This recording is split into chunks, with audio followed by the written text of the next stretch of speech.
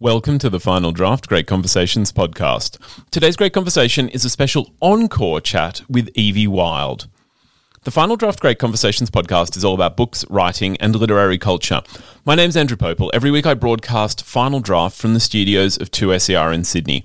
Final Draft is dedicated to exploring Australian writing from debut authors to household names. Every week we look into the issues that drive our storytelling and help you discover more from the books you love. These are the stories that make us who we are. Now, 2SER broadcasts from the lands of the Gadigal people of the Eora Nation, and I'm recording on the lands of the Darug and Gundungurra people. I want to acknowledge the traditional owners of those lands and pay my respects to their ongoing connection to their lands. This is stolen land, unceded land. Treaty has never been made in Australia. Now, Evie Wyld is the Miles Franklin Award-winning author of All the Birds Sing. She joined me on Final Draft last year to discuss The Bass Rock. It's a novel which has gone on to win the Stella Prize, the premier prize for women writers and non-binary writers in Australia. So today we're going to revisit that conversation. It's a special extended chat that I've remastered the audio and I've added in some extra bits that kind of set up the conversation, the things that didn't make it to air last time. The Bass Rock weaves together three narratives across the centuries, exploring the pervasive violence that women must live with daily. The novel opens on a scene of a child with her mother walking on the beach, only to make a gruesome discovery. Now, in part one of this conversation, Evie and I, we get chatting about bookstores and booksellers, and Evie helps us set up and understand the novel by exploring each of the protagonists of her three narratives. So join me today as we celebrate Evie Wyld's win in the Stella Prize and talk about The Bass Rock. I have been really looking forward to this conversation. Housekeeping, I think I am pronouncing Evie Wyld correctly. But yep, that's it. Please satisfy my curiosity, because although I know I will have gone past the area several times on the train, I am not sure whether I am pronouncing it Bass Rock or Bass Rock. It's bass, like the fish. That's what I guessed. That was my guess, but I was like, I don't want to embarrass myself. It's the word rock, isn't it? It's sort of, if there was a guitar on the cover, we'd be in trouble. It's true. I don't know if you keep abreast of Australian current affairs, and you'd be forgiven for not. In the last couple of days, a story that is absolutely tearing through, I guess, people's hearts is some horrid man setting himself and his family alight in a car. And I just sort of feel like in the popular news, in the tabloid news, the story just cycles over and over. And to have an opportunity to talk about it with some subtlety and with some meaning, I'm grateful for having a book like this to do that. But yeah, that's the sort of stuff that I probably will not be part of the interview. But yeah, I wanted to let you know that I appreciate that. Yeah, no, I've seen a bit of that in the press, and it feels very similar to something that happened, I think, last year in America. And also the way it's reported that it's all about this wonderful family man who just, for no apparent reason, snapped, and it's like, well, there's reasons. Yeah, and even the way they just the use of language, even when they're not singing the praises of the person who has committed the crime, they're still using this really passive, passive voice, saying man dies or family dies, not man kills family. Kills family, the worst way possible. Yeah.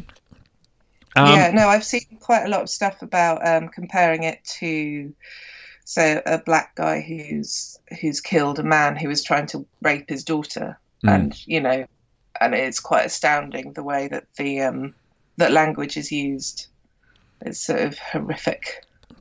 It's remarkable, yeah. It's almost sort of weaponized language in the way it can be turned. In that example, it can be turned against a minority or a non-dominant sort of culture person. And subtlety. I was flicking through my notes just before I messaged you, and I had written this single word, subtlety, and I thought, I remember when I wrote it, I thought, you need to write more than that or you're not going to remember. But it came back. It came back to me, and because I haven't fully realized it into a question, I just wanted to sort of point out that as I was reading, I thought how wonderful and how subtle you were in the way you brought the discussion about, but also the way you didn't bang us over the head with all of the horrible things that are happening. And then I wondered whether that was intentional or that is coming from, because I'm a guy. I'm not living in the middle of sort of a toxic patriarchy that has claims over my body. Whether that is just there is something of that in life, that it just feels like there are these subtle forces being exerted, and that's what's been realized in the novel. I think it's down to every little detail that once you start noticing it. For most of your life as a woman, as a girl, and then a woman, you're kind of, that's just what life is. And then when you start noticing that every time somebody's walking behind you in the street, night or day, you have this sort of funny little like countdown that you go 3, 2, 1. Oh, it's fine. But you do that every time you pass a man on the street. And you don't notice you're doing it necessarily, but there's just this tension. Or, going into the barbers and they've got a list of 12 reasons that beer's better than women or something. And it's like a little jokey thing. And it's just like, you just really hate women. To be able to find that amusing, and it doesn't mean anything, but it does kind of all build up and stack up to make you feel like you don't belong in certain places. I took my son in there for a haircut, and feeling I'm taking my son for a haircut, this is a completely normal thing, and suddenly felt this like real need to assert myself as like a strong woman who had ideas about the haircut, which I absolutely didn't. But just seeing something like that changes your day, or being approached, as soon as you start talking about this stuff with other women and they start telling you their stories, you realise the insidious kind of subtle way that these things creep in. Like, I'm not sure I could find a single female friend who hasn't had somebody's penis rubbed on them on the underground, or somebody put their hand on your knee on the bus, or and it's just very much part of being a woman. And it might seem like a small incident, but it really affects where your life goes, I think. Yeah, I know, speaking with my wife, just in general, and the way stories can just become a part of relating. It didn't quite start the way I wanted to, because I wanted to give a nice warm introduction to the Bass Rock. We might. Well, I mean, we've sound checked beautifully. The sound looks great. Sure. Just to let you know. Okay, but otherwise, yeah, if you're happy to start, I'll go for it. Absolutely. Thanks, Evie. You are tuned into 2SER 107.3, and this is Final Draft. My name is Andrew Popel, and I am joined on the line by Evie Wild. Evie is the author of the Miles Franklin award-winning novel, All the Birds Singing, and she's joining me over Skype because she has a new novel out. It is called The Bass Rock. Evie, welcome. It's so great to have you. Thanks for having me. Now, Evie is also a London-based bookseller. She runs the Independent Bookstore Review. And because of time zones, this is pre-recorded, and we're speaking at the end of my day, but the beginning of Evie's. And Evie, I'm about to do something. I thought I just want to start. It's probably something you dread. I'm going to romanticize working in a bookstore. Because everyone who loves books romanticizes working in a bookstore. So when we get off the phone, are you off to change people's lives with a perfectly timed book, or are you more the acerbic, curmudgeonly, hiding behind the stacks bookseller? Oh, I was definitely the curmudgeon. I'm not actually behind the till anymore since I had my son, but yeah, I was a silent kind of glare in the corner. It's much more friendly now. We've got a much better manager in.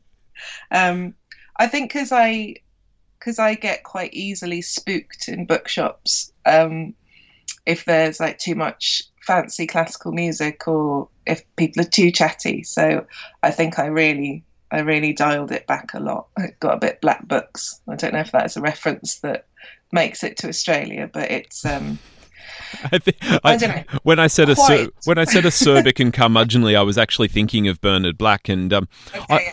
I wasn't sure if you were still behind the till when your bio online said you were at review, but it also didn't have the Bass Rock on your profile. So I was like, I wonder if this has been updated. Yeah, I'm very lazy at that. But yeah, I'm a part owner. So, and I live on the same road as it, so I'm in there a lot. But just getting in the way instead now. I also checked. I just because I had a bit of time and I like bookstores, I checked reviews website and noticed on Thursday it opens at 12, and I was almost imagine you sort of waking up on the lounge to a very bright waking up by your bookseller off-cider saying, what if someone wants to buy a book at 10 in the morning? Nobody wants to buy a book at 10 in the morning. Hello, welcome to the Evie and Andrew Quote Black Books show. So anyway, on a day selling, if you could cast your mind back, and this is relevant now, how would you go about selling an Evie Wyld book if that's not too cheeky a question? I'd never put my book forward. I just think I just would curl up and die on the inside. It's not really. If they came across it themselves, depending on the person, I might point out that I wrote it, but otherwise I just keep completely silent and dead inside. You wouldn't. As I was noticing online, the books sort of juxtaposed. You wouldn't sort of go with do you like books with birds on the front cover or something? No, I do remember somebody sort of trying to buy a book for their mum, and their mum's Australian, and there was something to do with sheep as well. And I was still, with my last book, I was still like, nothing comes to mind. I think it just seems too creepy, I think, I don't know. I would go bright red, and it's not worth it. When other people were behind the counter, they were amazing at selling it. So I just would hope that they sold it for me. That is the correct answer, of course, because we know the units moved, and it's just sort of wonderful. But I did mention birds on the cover, and I am talking about the Bass Rock. So let's get into that novel. And what I wanted to start with for the listeners is a bit of a content warning, because the novel deals in violence, and particularly violence against women. So inevitably, the conversation will go in those directions, and some listeners may find this distressing, and if you think that's you may want to tune out. This is undoubtedly an important conversation, though, so please use your discretion, and if any of the conversation impacts you, you can call Lifeline in Australia on 131114. So now that I've just let people know that, Evie, let's talk about the Bass Rock, which chronicles the lives of three women. It's separated across 4 centuries in Scotland. And it opens with an absolutely horrifying scene of a child and her mother finding a woman's body stuffed in a suitcase on the beach. The moment is punctuated by a trick of the child's memory as sort of the disembodied eye seems to blink. It's immediately followed in chapter 1 with Vivian arriving in town late at night to catalogue the estate of her grandmother. And as she finishes a late night shop, Viv is rescued from some creep hiding near her car by a mysterious stranger. The contrasting moments, they serve to remind the reader that violence is ever present, and it's only through solidarity, it seems almost, that women are able to escape it. The connection between these scenes wasn't immediately apparent to me as I read, but I was hoping you could talk a little bit about the violence that you were exposing here. Well, what I wanted to talk about was sort of everyday things that women come up against, not necessarily all finding bodies, but this kind of watchfulness that we have to have in order to survive. And I was listening a lot to there's an American podcast called My Favorite Murder that is just 2 women talking about their favourite murders, and they're comedians, and it's very funny. And they started it because they felt like they were both very weird for having this interest in murder. And in fact, what happened is this huge community grew up around them of women saying, "Yeah, we're really interested in murder as well, and violence, and and they have like meetups and parties and fundraisers, and it's huge. And one of the things that has happened is it's women talking about their experiences, and that shared experience means that people are looking out for each other more. And it kind of takes I think it takes a little bit of the power away from the people committing the violence. I think in noticing and in looking out for other women and not being afraid anymore of kind of being rude, which is a huge problem, with women not wanting to sort of tell someone to leave them alone because it seemed to be rude. Like, that's the worst thing that can happen. So yeah, it just feels like there's this really hopeful feeling at the moment, what with that and with Me Too, that there are women noticing that everyone has this and they're not alone. And it just feels really important to keep that sort of little light going. There's so much of the Bass Rock, though, where you take us back and we look at how, whilst something like Me Too, capturing the zeitgeist and becoming such a phenomenon may make this seem like a very of the moment type of discussion, this is not anything new. This pervades society.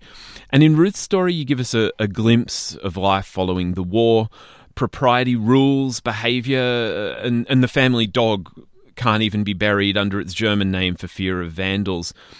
But leaching out from the strictures of propriety, however, is this seeming unspoken license that men will do what they will and deny or confabulate to avoid the consequences. It struck me today we'd call it gaslighting. But what did you see in Ruth's position and in her struggle as the new woman in an unfamiliar house in a new town trying to find place?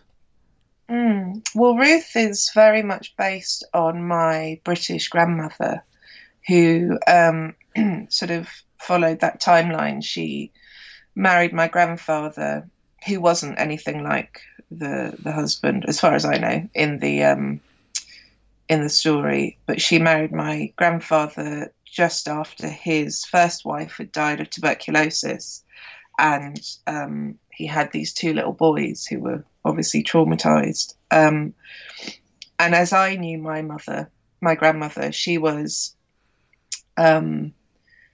really fiercely intelligent, but had never done anything with it. So she was just bored, and that meant that she was a gin alcoholic. She was really acerbic. She was quite hard to get on with, chain smoker, and she was just waiting to die for most of the time that I knew her, actually. And so I always had this idea of her as, my father didn't get along with her. And he was, I don't know, so I sort of inherited that view of her, that she was just this sort of awful mother who sent them all off to boarding school at 8 and didn't have any sort of maternal quality and was all sort of dried up. So then after she died, I inherited her photo albums, and there are all these photographs of her on her honeymoon being actually incredibly sexy and interesting and engaged in the world, and just sort of someone I'd never thought existed. So that's where Ruth started from. It was looking at my grandmother and imagining something else for her, but also, what could have been if she had the opportunities to do something with her brain, and the things that got in the way of that. And then she kind of moved further away from my own grandmother, but it was definitely, that was the starting point for her.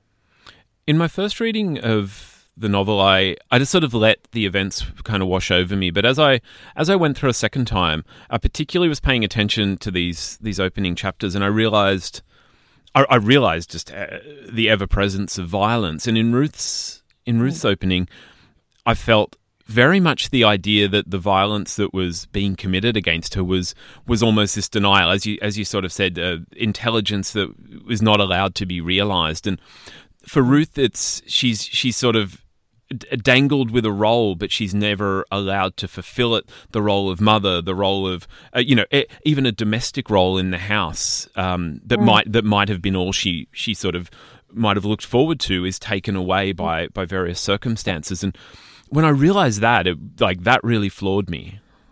Yeah, I think that that idea that if you had a daughter, it was about kind of getting them off your hands. Like my grandmother Ruth's sort of beloved older brother is killed at war, and that really was the family kind of going, well, that's the end of our useful children. So she was, sent to school and then didn't do terribly well because she was bored. And so they just took her out, and then very young, she was married off to this older man, and no wiggle room really. It was like no chance even to be a mother, because they all got sent off at 8 years old.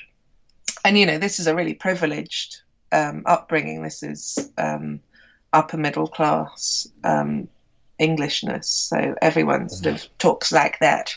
And they go to church and they do all these sort of society things. They play golf, but it's all with the women kind of running around in the background, being attractive things to look at, and really not much more than that. So yeah, I think there was an idea that I always had, that the marriage between my grandmother and my grandfather was purely because he needed a mother for his kids. And then the more I kind of looked at that and unpicked it, the more complicated it became, I think. In the third thread of the Bass Rock, Sarah's story takes us immediately into this sort of violence of superstition. A young woman has been captured and is to be burned for a witch, but not before she's raped and humiliated by the young men of the village. And this story is set some sort of 300 plus years earlier. The disparity felt initially felt very clear to me. This is a different time, a different place. But then as I thought about it, I thought these behaviours, and I wondered, these behaviours, particularly the victimising, particularly the blame, were they really that far from our reality? Well, I think, when I was writing it, I had a very small baby, and so I was writing in his naps, and I didn't really have all that much opportunity to think about what I was going to write. I just wrote whatever was sort of closest at that point. So all of these different timelines came out, and more than the 3 or 4 that are in there now. And I didn't understand at first how they were connected. I was like, am I writing 4 books at the same time? That would be annoying. And then when I was about midway through a manuscript, Me Too happened, and it just seemed to kind of flick a switch in my head. Was like, oh, this is all the same stuff. It's witch hunting still exists. It's just slightly changed shape, and now it's domestic violence or whatever. It's just the same impulse to to burn a woman who steps out of line in any way, whether it's how she looks or how she behaves. It feels like that venom is still very much there. That's it for this great conversation with Evie Wyld. Evie's Stellar Prize-winning novel, The Bass Rock, is out now through Penguin. Great Conversations is recorded on the lands of the Darug and Gundungurra people. The show is produced and presented by Andrew Popel. If you want to keep up with us, the latest in books, writing and literary culture, we're on the socials. Just look for @FinalDraft2SER. If you subscribe, there is more than one. We've been doing a lot of bonuses lately. There are so many great episodes of Final Draft to discover and keep up with the latest in Australian books. I'm Andrew Popel. I will be back next week with more great conversations from Final Draft. Till then, happy reading. Bye now.